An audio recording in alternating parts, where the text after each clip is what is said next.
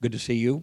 Please go to Ecclesiastes 3, and I have drawn a little clock. Ecclesiastes 3.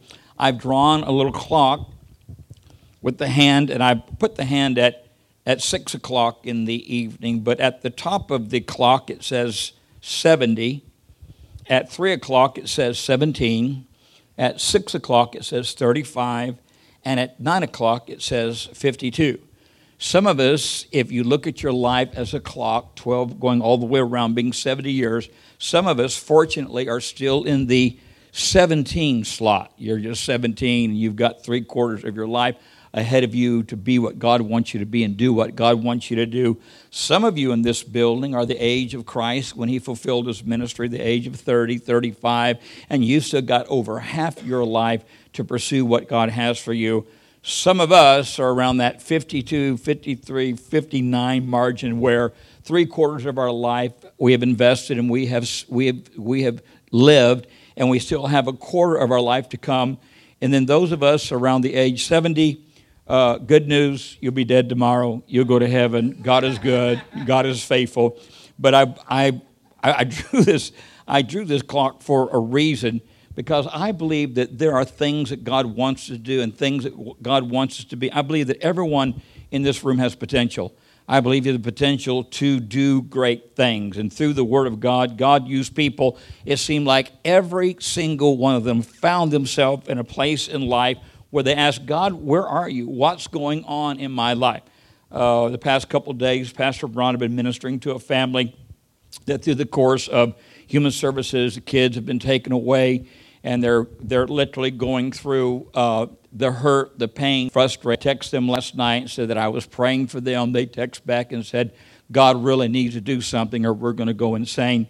And I text back a statement that Rod Parsley is making quite a bit on his breakthrough, is that for God to do nothing is impossible. For God to do nothing is impossible. God does respond. God does move. God has got a purpose and a plan. And I meant to wear my watch today that it's not a very fancy watch. It's just a watch that keeps time. But if you'll look at your watch, you'll notice the only thing the watch does is tell you what time it is right now. And that's what we call chronos or chronological. Your watch doesn't tell you what to do, how to do it, where to do it. It simply tells you what time it is. And I've learned that even a stopped watch, a broken watch, is right twice a day.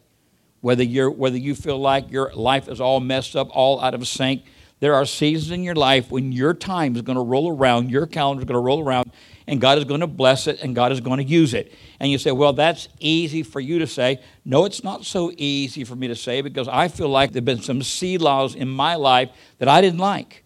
There's a time when I've been put on the back burner, or things have been put on the back burner that I didn't like. And as I celebrate 35 years of serving God and 33 years of full-time ministry, there's a lot of times when you just kind of throw your hands up in despair and you quote God back his word that he said he would never leave you or forsake you, that he would provide this, he would provide that. And your question is, okay, God, if you're doing what you're supposed to be doing, then why am I all messed up? Why are there so many things going wrong in my life? But as Pastor Connie said, God's time is not our time. Our time is chronos. God's time is kairos. And there'll be supernatural spiritual seasons in your life when God will intervene, God will move, and you will know obviously that is God. Then there are times when you feel like that God has not necessarily removed his presence, but removed his agenda from you, and you find yourself in seasons of either intercession or prayer or frustration. Received some very encouraging a report several weeks ago, and that report had to do with this house, with this body. There was a young married couple that came to our church having some real struggles, some real issues, some real things going on. And God used the pulpit, God used the ministry to touch them, to minister to them. And in reconciliation, a beautiful baby girl was born. Austin's going to help me with this beautiful baby girl. And I saw this picture last night and said, I want my mullet back, my MTV and my 8-track. Isn't that a good-looking mullet I got there? I miss that. I miss that mullet. But I'm dedicating, this baby is just a few weeks old. Her name is Sasha. Look at somebody and say, Sasha. Through the course of Sasha turning 4 to 5 years of age, there was a major challenge in the marriage. There was a separation. There was a divorce. And the mom took this baby away from her father and hid her for 15 years. For 15 years, this dad, this godly man, looked for his daughter. He looked through internet. He looked through Facebook. He looked through every social media. I believe that there was a private investigator involved, but ironically, somehow through Facebook, he found her. He reconnected with her and let her know that he did love her. He did not abandon her. Mom had told her that her dad didn't want anything to do with her. So all those years, she grew up without a dad. She is a Marine. She has served 2 tours in Iraq, is getting ready to go back. But yesterday,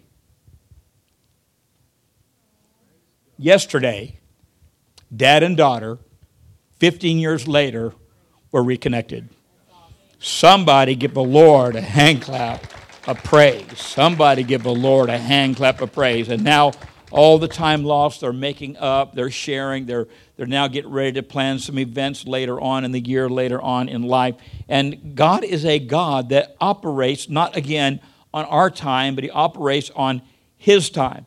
The Rolling Stones sang a song several years ago that said, "Time is on my side." And I want to take that rock and roll statement there, and I want to entitle this message this morning, "Time is on my side." Time can be my friend.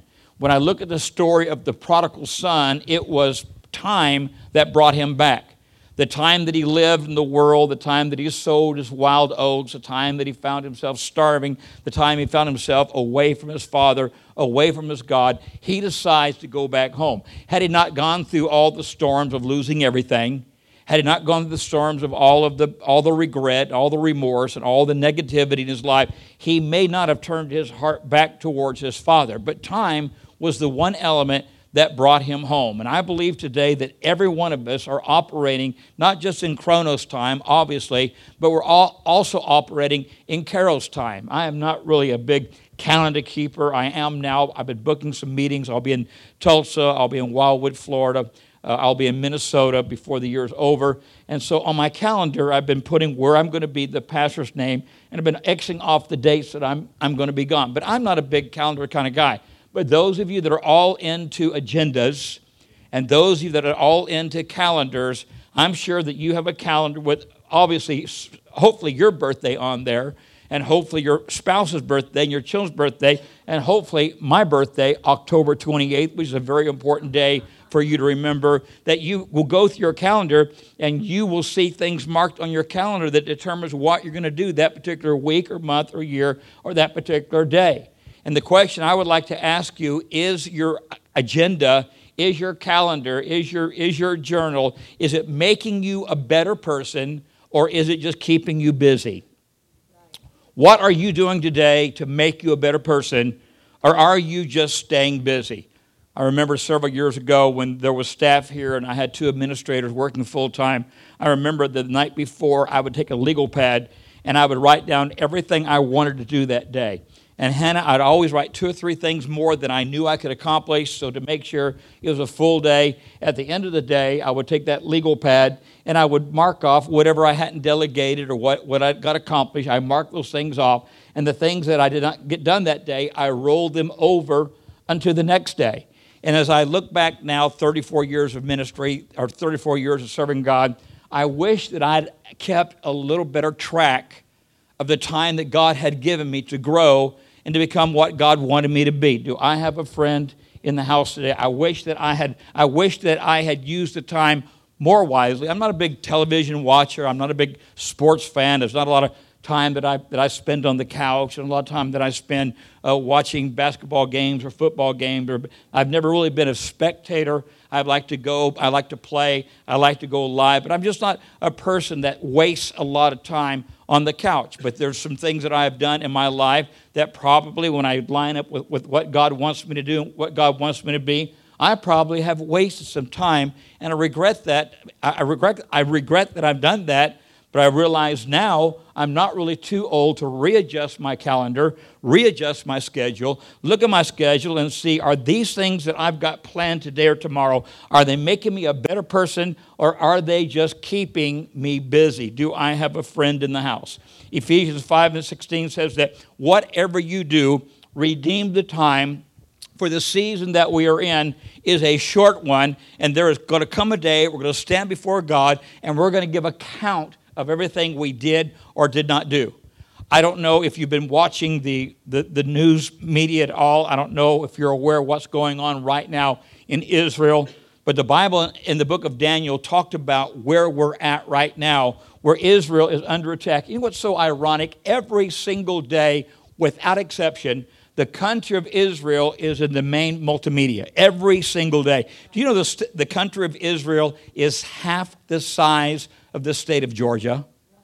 A little tiny piece of land there that Abraham put his staff and said, everything I see belongs to God. That little tiny piece of land has been at war for the past 4,000 years, and now you are aware today that they are bombing the villages, the Palestinians, the Hamas, those that are causing all the hurt and all the terror. And I learned yesterday, I did not know this, but they are dropping pamphlets from the air, letting all the residents know we're going to bomb this area tomorrow, so get out, get saved. I don't know anybody going to war that would do that, but that's just the way that Israel operates. I believe we need to honor them. I believe we need to bless them. I believe we need to pray for Israel, pray for peace in Jerusalem, because we are grafted into that vine. We are that Gentile that's been redeemed. And I believe that Gary would agree that there are born-again, Spirit-filled Jews today that accept Jesus as Messiah. They're praying in the second coming of Christ. And we are seeing right before our very eyes that the Word of God, the prophecies that took place in Matthew 24, are actually taking place in your generation.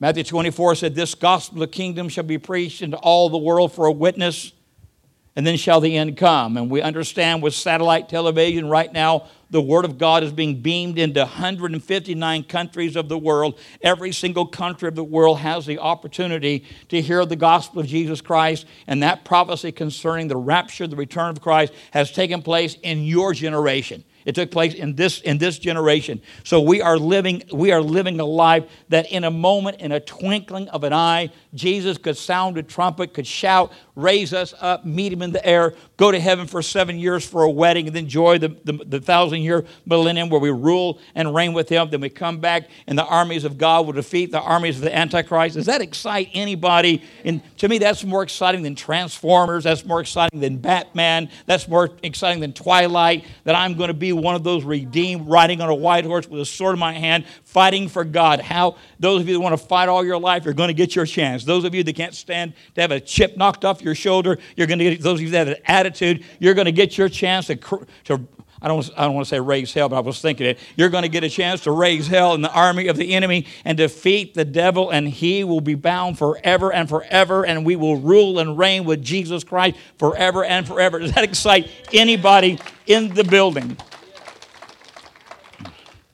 I wanted to look at a couple of stories in the Bible, and I want to look at some of the people in the Bible that have gone through seasons of waiting for God, gone through seasons of waiting for God to do what God had promised to. Most of you know that when I gave my heart to the Lord, I weighed 119 pounds. I was struggling with cocaine and some other negatives. In the next several months, I began to exercise, I began to work out, I began to gain weight.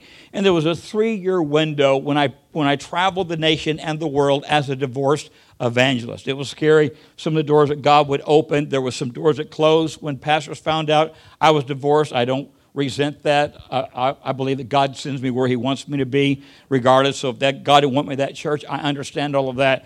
But there was a season in my life, there was a season what I call waiting. And in that season of waiting, there was a special place that I would go and I would pray. And I want to just leave with you today, in case I miss any of this message, my focus today is to let you know that everyone in this house needs a chair. Everyone in this house needs a place where you can go and be alone with the Lord. And the sound guys were so good to set up my chair and to set up my lamp and to set up my coffee cup and to set up my ashtray. I don't smoke, and I'll share later why the ashtray is there, because some of you that smoke in the morning with coffee, I'm going to share how you can have a smoke with God and probably not get all condemned and all convicted. Do I have a smoker friend in the house? Let's have somebody help. We're trying to deal with that, but while we're dealing with that, aren't you glad that cigarettes will not send you to hell? It just makes you smell like you've been there already. Do I have a non-smoking friend in the building? But I have learned through the seasons of time, and I'm just going to jump right in here and tell you that every morning, and those of you who know our story, Pastor Rhonda and I and Spike, we all get up about the same time. Spike always barks and runs out in the front yard and does his thing and barks at everything that's not moving. Pastor Rhonda and I'm usually to the coffee pot first. I get the coffee, the one cup thing. It makes my cup. I put just the right amount of cream, and then I head upstairs. And usually me heading upstairs, she's heading downstairs. I've got the coffee, haven't got a chance yet to devour it. She's headed towards the pot.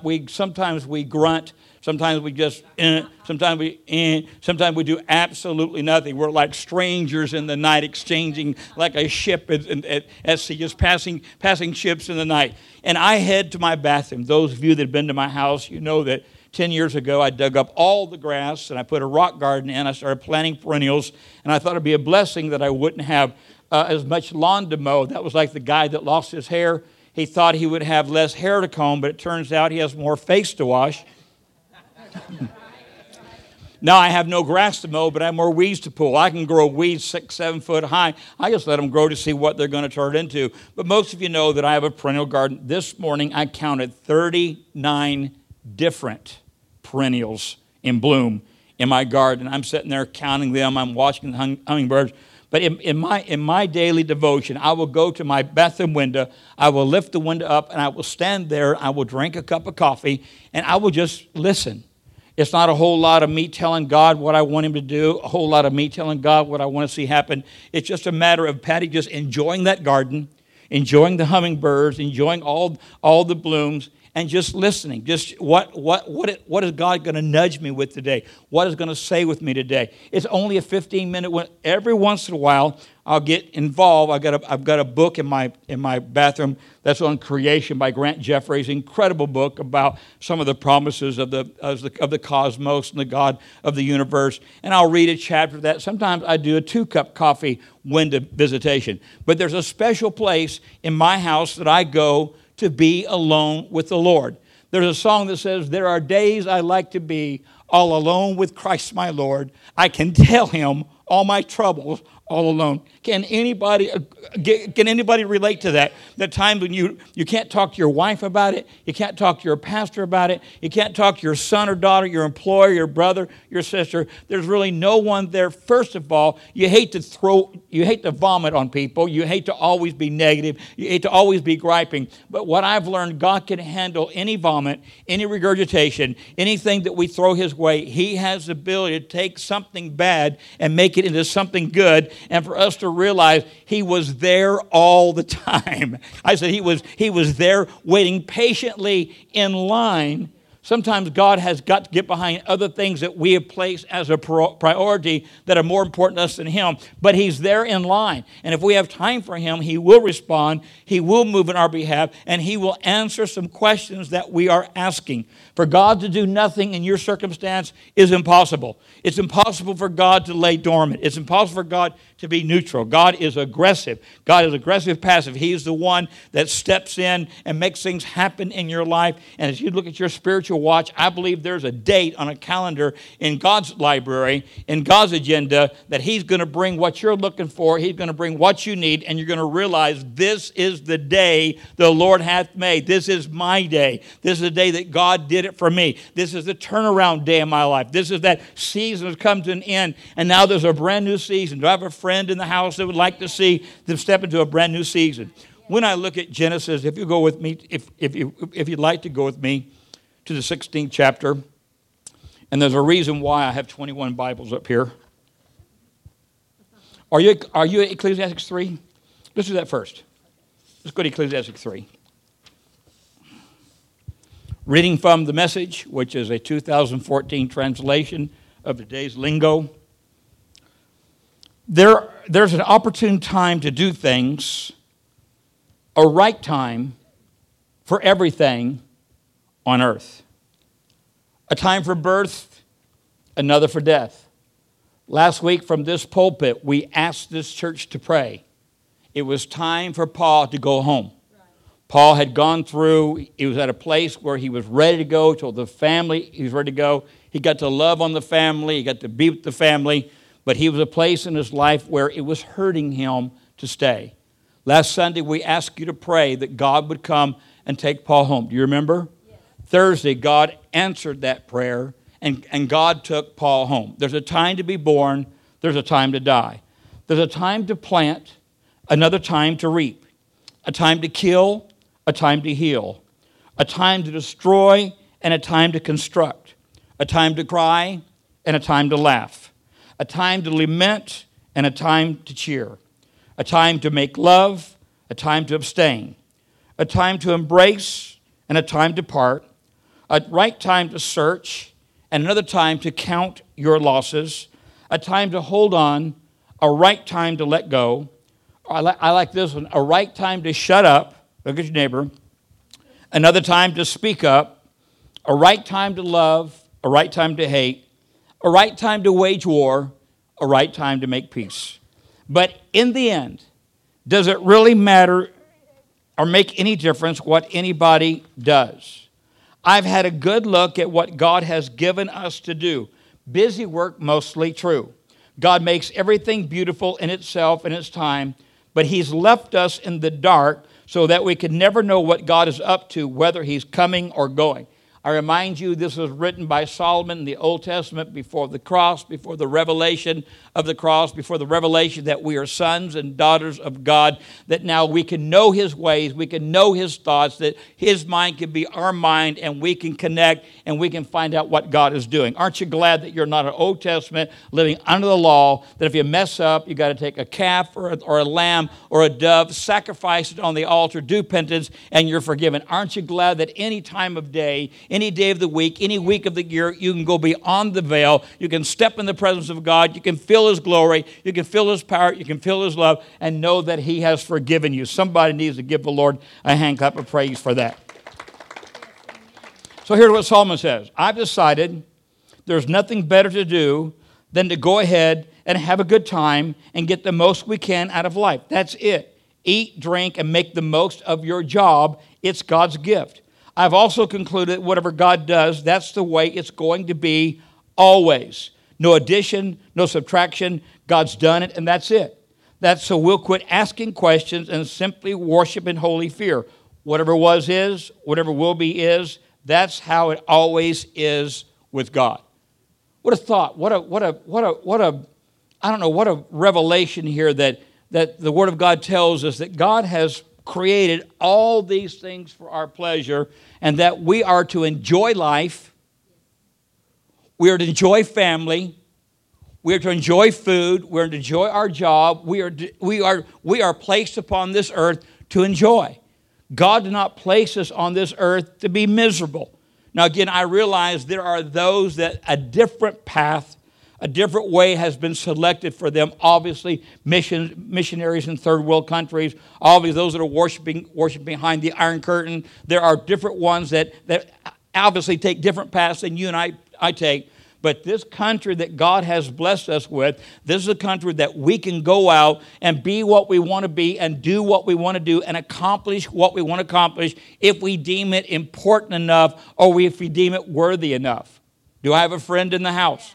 So if you're living a life of drudgery, depression, discouragement, that's not the place that God has for you. There's another place. There's another door. There's another window that God has for you, and God wants to reveal Himself to you. When God spoke to Abraham and said, hey, you're going to be a father, you're going to have kids, Sarah's going to have a kid, you're going to call him Isaac, you're going to raise up many nations, you're going to touch the world. Abraham believed what God said. He believed that God could do it. And all of a sudden, Sarah comes to a place in her life where she realizes, I can't get pregnant. I'm at a place beyond pregnancy. I don't really know what to do. So I'm going to tell you what, Abraham, I have a slave here. Her name is Hagar, and she's a virgin, and I want you to know her, and maybe through her loins I can have children. And so sure enough, Sarah brings Hagar to Abraham, and Abraham and Hagar become one, and she gets pregnant.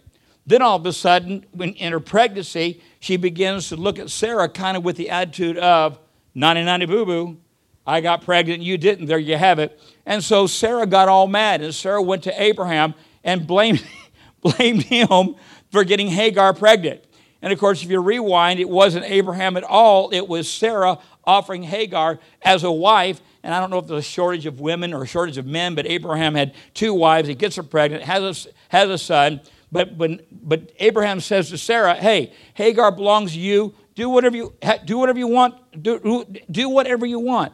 And so the Bible says Sarah was very, very mean, was very, very angry, was very, very frustrated, and treated Hagar harshly.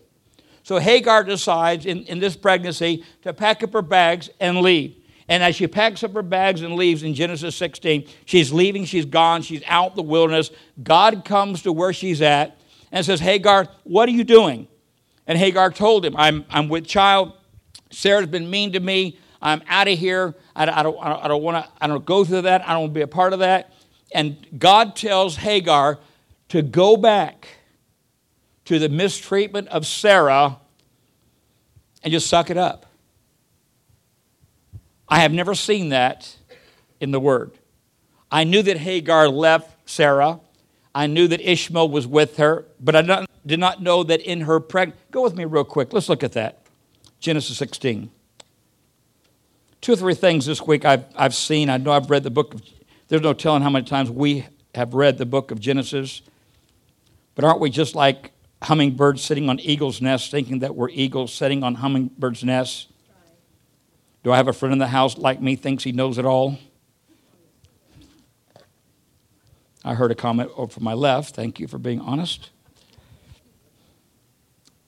Now Sarah, Abraham's wife, bare him no children, and she had a handmaid, Egyptian, whose name was Hagar. Sarah said to Abraham, "Behold, now the Lord hath restrained me from bearing. I pray thee, go into my maid. It may be that I may obtain children by her." Abraham hearkened to the voice of Sarah. That was his first mistake. He should have said, "Sarah, God's got a better plan. Let's wait for God." He did not. And Sarah, Abraham's wife, took Hagar, her maid, the Egyptian, after Abraham, and dwelt 10 years in the land of Canaan, and gave her to her husband, Abraham, to be his wife. I didn't know, Pastor Rhonda, they were married. That's the first time I've seen that in there. And he went into Hagar, and she conceived. And when she saw that she conceived, her mistress was despised in her eyes. Sarah said to Abraham, "My wrong be upon thee.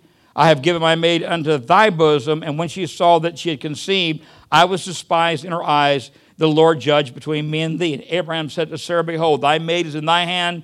Do to her as it pleaseth thee." And when Sarah dwelt hardly with her, she fled from her face. And the angel of the Lord found her by a fountain of water in the wilderness, by the fountain in the way to Shur. And he said, "Hagar, Sarah's maid, whence camest thou? And whither wilt thou go?" And she said, "I flee from the face of my mistress Sarah." And the angel of the Lord said unto her, "Return to thy mistress, and submit thyself under her hands." And the angel of the Lord said unto her, "I will multiply thy seed exceedingly. It shall not be numbered. It shall not be numbered for multitude." And the angel of the Lord said unto her, "Behold, thou art with child, and shalt bear a son, shall call his name Ishmael, because the Lord hath heard thy affliction. He'll be a wild man. His hand will be against every man, and every man's hand against him, and he will dwell in the presence of all his brethren." And she called the name of the Lord that spake unto her, "Thou God seest me," for she said, "Have I seen also here looked unto him that seeth me." I'm going to stop right there. Crazy story. Crazy story of Ishmael. And we know that later as Ishmael grows up and as Isaac is born, that Ishmael kind of beats Isaac up, and they're cast off in the wilderness. But something that I want to bring to your attention here, Hagar is probably at one of the worst times in her life. I don't know if you've ever spent much time with the pregnant woman. Pastor Rhonda, both her children was very calm. I did not. Some of the war stories I've heard, I never encountered that. I really did. It was very pleasant going through that season of pregnancy with Pastor Rhonda. She didn't have any real weird appetites or real weird cravings. I don't think the smell of a whole lot of things messed her up. She was pretty normal. But there are some going through pregnancy, they're not normal. They're all freaked out. Their hormones all freaked out. They want the weirdest things, the weirdest combination of things. They're touchy, they're irritable. This would not be a good time, Dad, for you to lift your hand and be in agreement. But we all know that it's true. So many jokes are made about the hormones of a pregnant woman. And so Hagar is going through all this stuff of being pregnant, and she's going through all the stuff of Sarah not liking her, resenting her, putting all the chores on her, mistreating her, being mean to her. And so Hagar, like a lot of us, splits. She just leaves. She abandons her post, abandons her house, abandons her marriage, and she goes off in the wilderness. God comes to her and begins to speak to her, prophesy over the child that's in her womb, and tell her everything's going to be okay, and sends her back to that light affliction. Let me tell you something. The stuff that you're going through today, and we learned that 2 weeks ago in the potter's hand, the pressure that you're under if you're a piece of carbon, the pressure that you're under if you're a bit of sand in a clam, that pressure that you're under if you're in that cocoon. In the pressure that you're under, there's a crushing going on, and there's a restoration going on, and there's a reformation going on, and you're becoming the person that you're becoming because of the storms that you have weathered and the battles that you have survived. The song says, through many dangers, toils, and snares, and that's what life is all about. Lions, tigers, and bears. Dangers, toils, and snares. I mean, everywhere you turn, there's a challenge. Everywhere you turn, there's a disagreement. Everywhere you turn, there's some kind of adversity. You look to your left. Everywhere you look, there's adversity. And you look at it and say, how in the world can I survive this? How in the world can I endure this? Not realizing that piece of charcoal endures that pressure, survives that pressure, and comes out as a diamond. That grit of sand turns out to be a pearl. That cocoon turns out to be a beautiful monarch butterfly. There's a reason for the pressure that you're under. There's a reason why God wants you to stay where you're at, because you're not going to be able to learn what you need to learn when times are hunky-dory. Hello. Cushy, when you're in seasons of your life that you're on the mountain, something that you will learn, nothing grows on the mountain. It's great to be on the mountain. It's great to be in God's presence. It's great to be, filled with joy and filled with God and filled with that. But nothing grows on the mountain. In the valley, he restoreth my soul. It is the daily journey, the daily walk that you're walking that determines who you are and what you're going to become. And I look at time. When I look at time, I look at the life of Hannah. Hannah was another mom that could not have kids. She was at the age where she could have kids, but she couldn't have kids. That generation believed that if you couldn't have kids, you were cursed. There was sin in your life.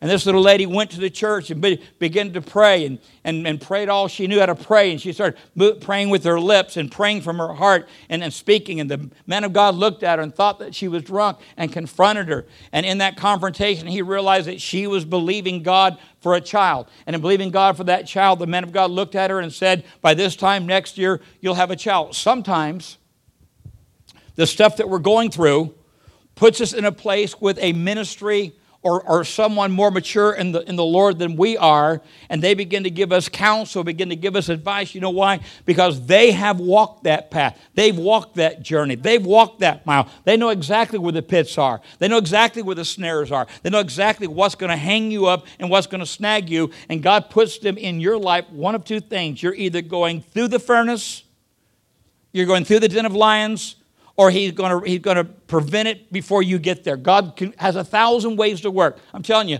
God has 1,000 ways to work in your life. There's thousands of things he can do. You have one thing, and that's trust. Right. You've got to lean not unto your own understanding, and in all your ways acknowledge him, and he shall direct thy path. I want to talk about that path. I learned something also, if you go with me to Genesis 18. I learned something also that I don't know how many times, and it's pretty crazy.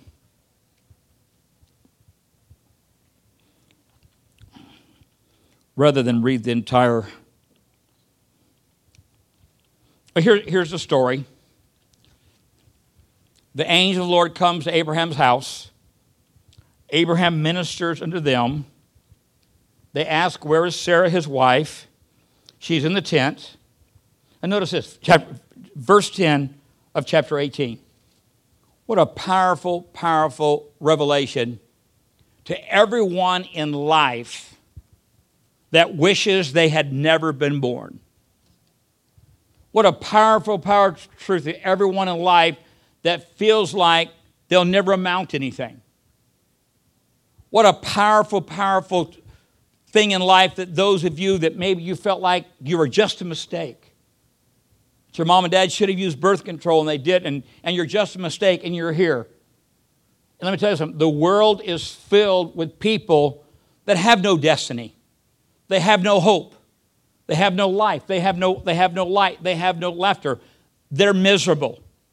But did you know the day, the night, the morning that you were conceived, that God was there with your parents making sure everything worked out okay? Did you know that you are divinely ordained of God to be here, that when you were conceived that God was there? When Courtney was born there at Erlanger, God was there. When Christine was born at the pavilion, God was there. God was in the room. I almost missed Christine's birth. I was deer hunting in South Georgia, and an ice storm. We were a private plane, flew in to hunt. Ice storm came out. We could not get out. And Rhonda said, go on. Said, I'm okay. I won't have the baby for a couple more days. Well, I get gone. I'm in a tree. I get a call. She's going into labor. I have no way to get there. So one of my church members put me in a Suburban, drove 100-some miles all the way, got me here just a few minutes before Christine was born. The nurses looked at me, mad at me, looked at me, but I made it. I think I had camouflage on, but I did make it. But did you know that when Courtney was conceived, when Christine was conceived, God was there? Well, that changes the whole. Look at verse 10. And God said, I will certainly return unto thee according to the time of life. And lo, Sarah thy wife shall have a son. And Sarah heard it in the tent door which was behind him. Now Abraham and Sarah was very old, stricken in age, and it ceased to be with Sarah after the manner. In other words, she was too old to get pregnant. Therefore Sarah laughed within herself, saying, after I have waxed old, shall I have pleasure, my Lord being old also? Not only was she old, Abraham was old. They're both withered up. They're both about to die, the age of 100, age of 90. And the Lord said to Abraham, wherefore did Sarah laugh, saying, shall I of a surety bear a child which I'm old? Is anything, watch this, too hard for the Lord? At the time appointed. It's appointed for you to be born. It's appointed for you to die. It's appointed for you to plant. It's appointed for you to reap. It's appointed for you to laugh, and there'll be seasons in your life when you will cry. There's seasons in your life that are going to be discouraged. There's seasons in your life that you're going to be encouraged. It is appointed. God's appointment. It was appointed. Notice what it says. At the time appointed, verse 14, is anything too hard for God?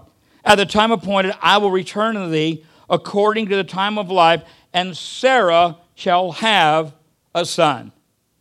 How crazy is that? Abraham's 100, Sarah's 90. They're at the age now where they could be grandparents or even great-grandparents. And God is saying, you're going to have a child, you're going to have a son.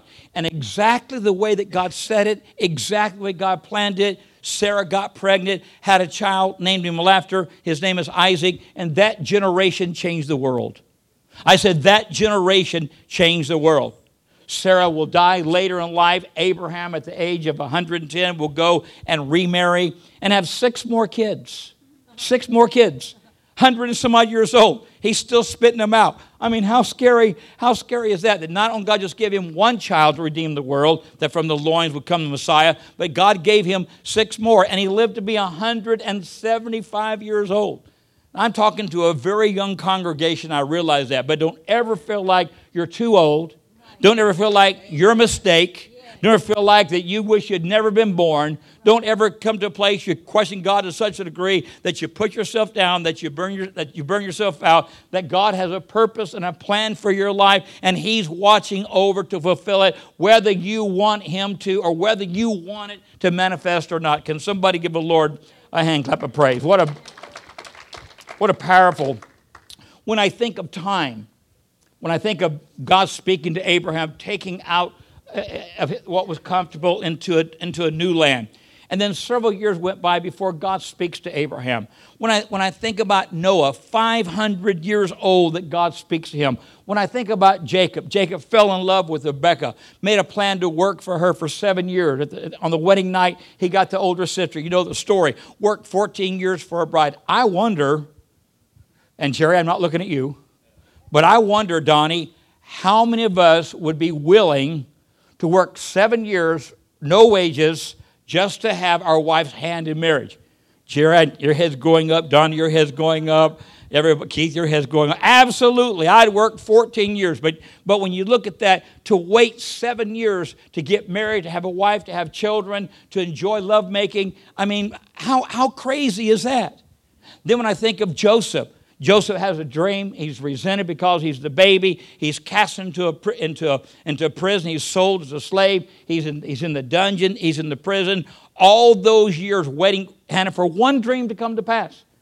One chance for him to interpret a dream. His destiny, his purpose. You know the story. He saved the land of Goshen. He saved all those that came out of the bondage into the land of promise when he brought his dad and all of his children in. Matter of fact, Jacob, when he heard that Joseph was dead, said, I want to die. Live 30 more years. Time, things happen in time. Things happen in the season of time. I think about Jesus. At the age of 5, could have turned the water into wine. At the age of 12, could have raised the dead. But waited until he was 30 years of age before he performed one miracle, before he spoke one word. You know why? Because it was a law of that day for the high priest to enter in the Holy of Holies. He had to be 30 years of age. Even Jesus waited for time to be fulfilled before he stepped into his ministry. As a matter of fact, when his mom told him about the wedding, you all know the story. You know what he said? He said, my time is not yet here. In other words, he knew that when I make this decision from this window to this window, I'm going to die. He wasn't all that much in a hurry to get involved in his ministry because he knew the beginning marked the end and the end marked the beginning. Does that help anybody in this place today? What was is, what is, and what will be is. That's the way that God operates. That's the way that God works. When I think about people waiting, I think about Isaiah 40 and 31. Those of you know that's one of my favorite scriptures. But they that wait upon the Lord, they shall renew their strength. They shall mount up with wings as eagles. They shall run and not be weary. They shall walk and not faint. And when I look at that word wait, and you've been with me when I've talked about this word, and I would, if Jay is here, Jay and I, we love to fish. He always catches more than me. That's because he's at the front of the boat. He moves the boat in. He throws in the best places, and I got to come and play catch up. We love to fish. If Jay were to call me tonight and say, hey, I want to take you to my honey hole. We're going to catch some fish, some big fish. I want you there at 5 a.m. I'd be there. Robbie, I'd be there. And you know what? If he didn't get there till 6, I would still be there. I would wait till he got there because I'm going to enjoy the day. Do I have a friend in the building that understands, knows to wait for something you like to do? And then I think about wait. I think about maybe today or maybe tomorrow we'll go to Outback or we'll go to Aubrey's and we sit down. The beautiful waitress comes in, serves us our food, waits upon us and blesses us. I think about that kind of servanthood. About being a servant, not just waiting for God to move, but to serve God while we're waiting for Him to move. But that word means neither of those two. That word quavah is a Hebrew word which means to bind together, as in the process of building a rope or a braid. We know that a threefold cord is not easily broken. And so that what that word is saying is that when we weave our life into the life of God's life, when we weave our desires into the web of God's desires, when we make Him first, and we begin to seek Him, seek ye the Lord while He may be found. When you begin to seek Him, seek ye first the kingdom of God, and you begin to find Him and know His way, and you begin to bind together with Him, then it says your strength is going to be renewed. Now this hasn't happened to most of you in the building. But when you're 15, 20, 30, I mean, you are at the top of your game. You can fish all night, get up and work all day. But when you get a little older, especially around the age of 50, things begin to stop working correctly. Things fall off, things fall down, things fall in, things fall over. And you spend several years of your life remembering how it used to be. We played a song on the radio by Andre Crouch. It brought back some memories of a Christian rock band that I was in 40 years ago. I played lead guitar, and we played at Disneyland. We were the church's meow. We went to a lot of different churches, and a song that we played today reminded me of that season in my life when I was so tender to the things of God.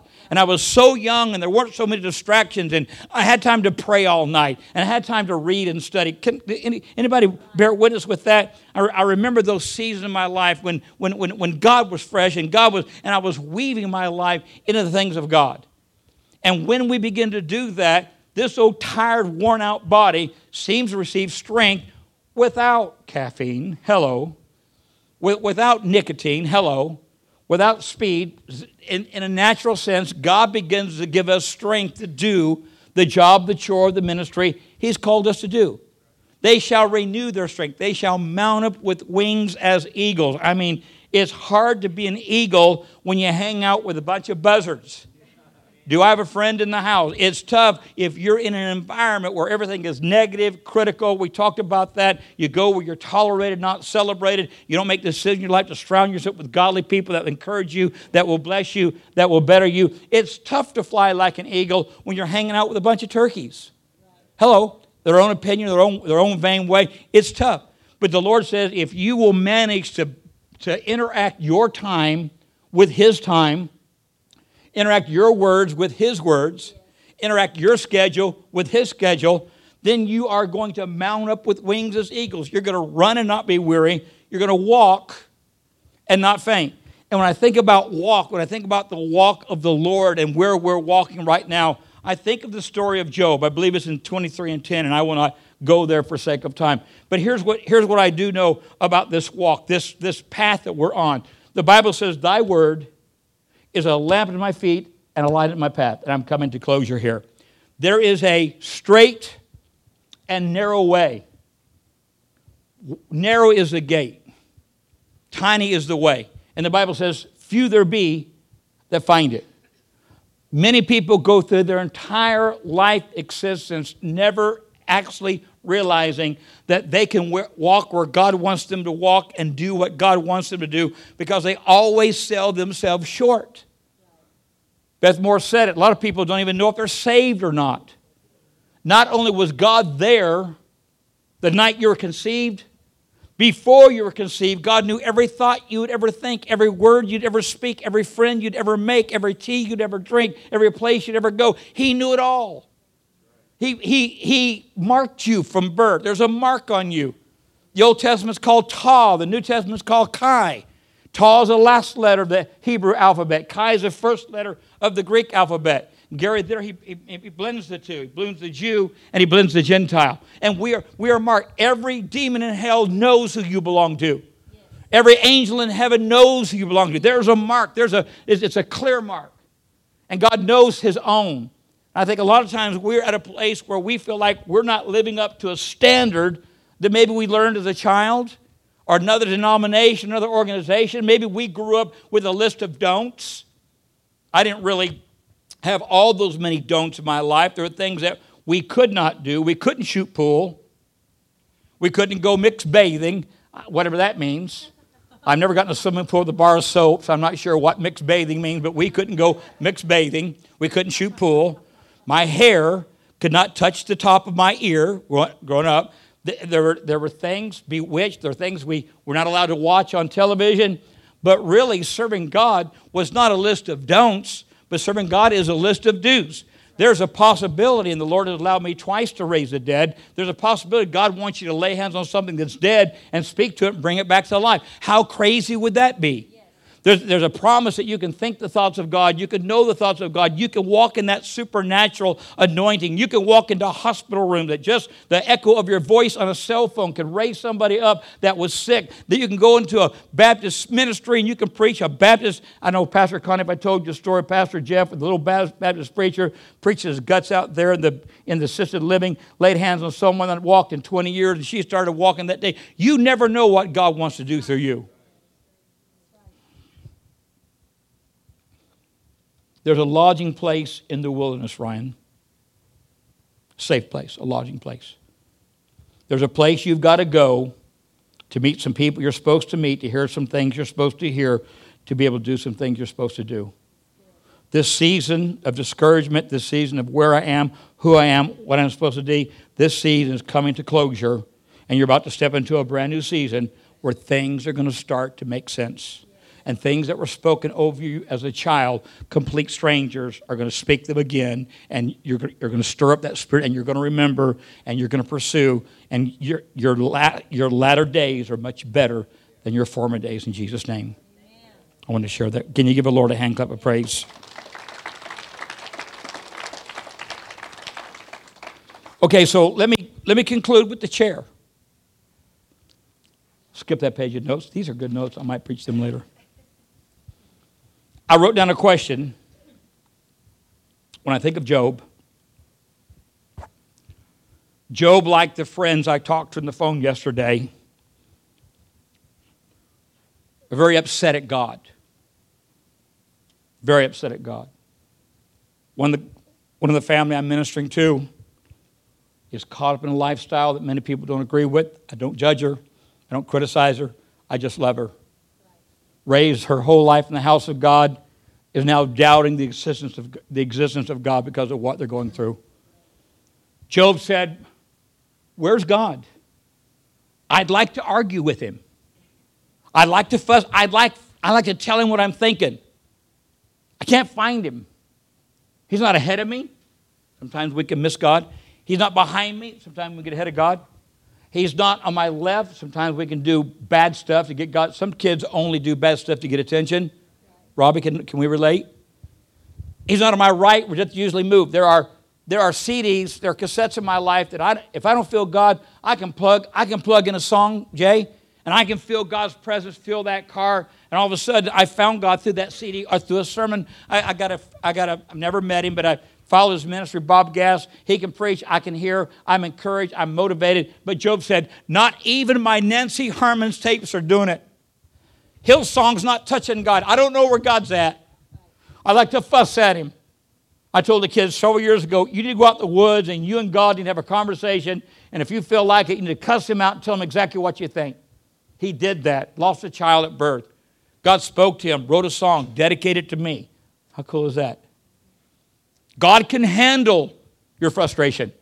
God can handle your anger. Job said, not ahead of me, not behind me, my left, my right. Nevertheless, he knows the path that I take. And when he's done trying me, I shall come forth as pure gold. Hannah, it's a test. It's a trial. It's a journey. It's a thing that we go through. That God said, I'll never leave you or forsake you. I'm with you. Everything's going to be okay. Everything's going to work out. You're going to see the akari or the end of the matter. You're going to know why you went that divorce, why there was an abortion, why there were drugs, why there was financial disaster, why there's pain, why there's separation. You'll understand that all by and by. Cheer up, my brother. Live in the sunshine. We'll understand it all by and by. This place. David said, give ear to my word, O Lord, consider my meditation. I believe it's important if you don't do anything else this year with this ministry, with the message come from this platform, I want you to commit to me that you will make yourself or find yourself a chair. I want you to put that chair in a place where there's not a lot of distractions. I wouldn't put the chair around the phone. I wouldn't put the chair around the TV. I wouldn't put a chair around the vacuum cleaner. It's amazing how when you decide to pursue God, it's amazing how many distractions the enemy can throw your way. I recommend you get a chair. I recommend you get a coffee cup. And I recommend if you smoke, you get an ashtray. And that's your place that you get alone with God. I'm going to encourage you. There are 31 days in the month. There are 31 chapters in the book of Proverbs. I'm going to encourage you every morning before you do anything to read. Today's the 13th. Read the 13th chapter of Proverbs. I was going to read it today, but because of lack of time, I will not. But the most important thing that I want you to know, that in that chair, things are going to happen to help you be a better man or a better woman.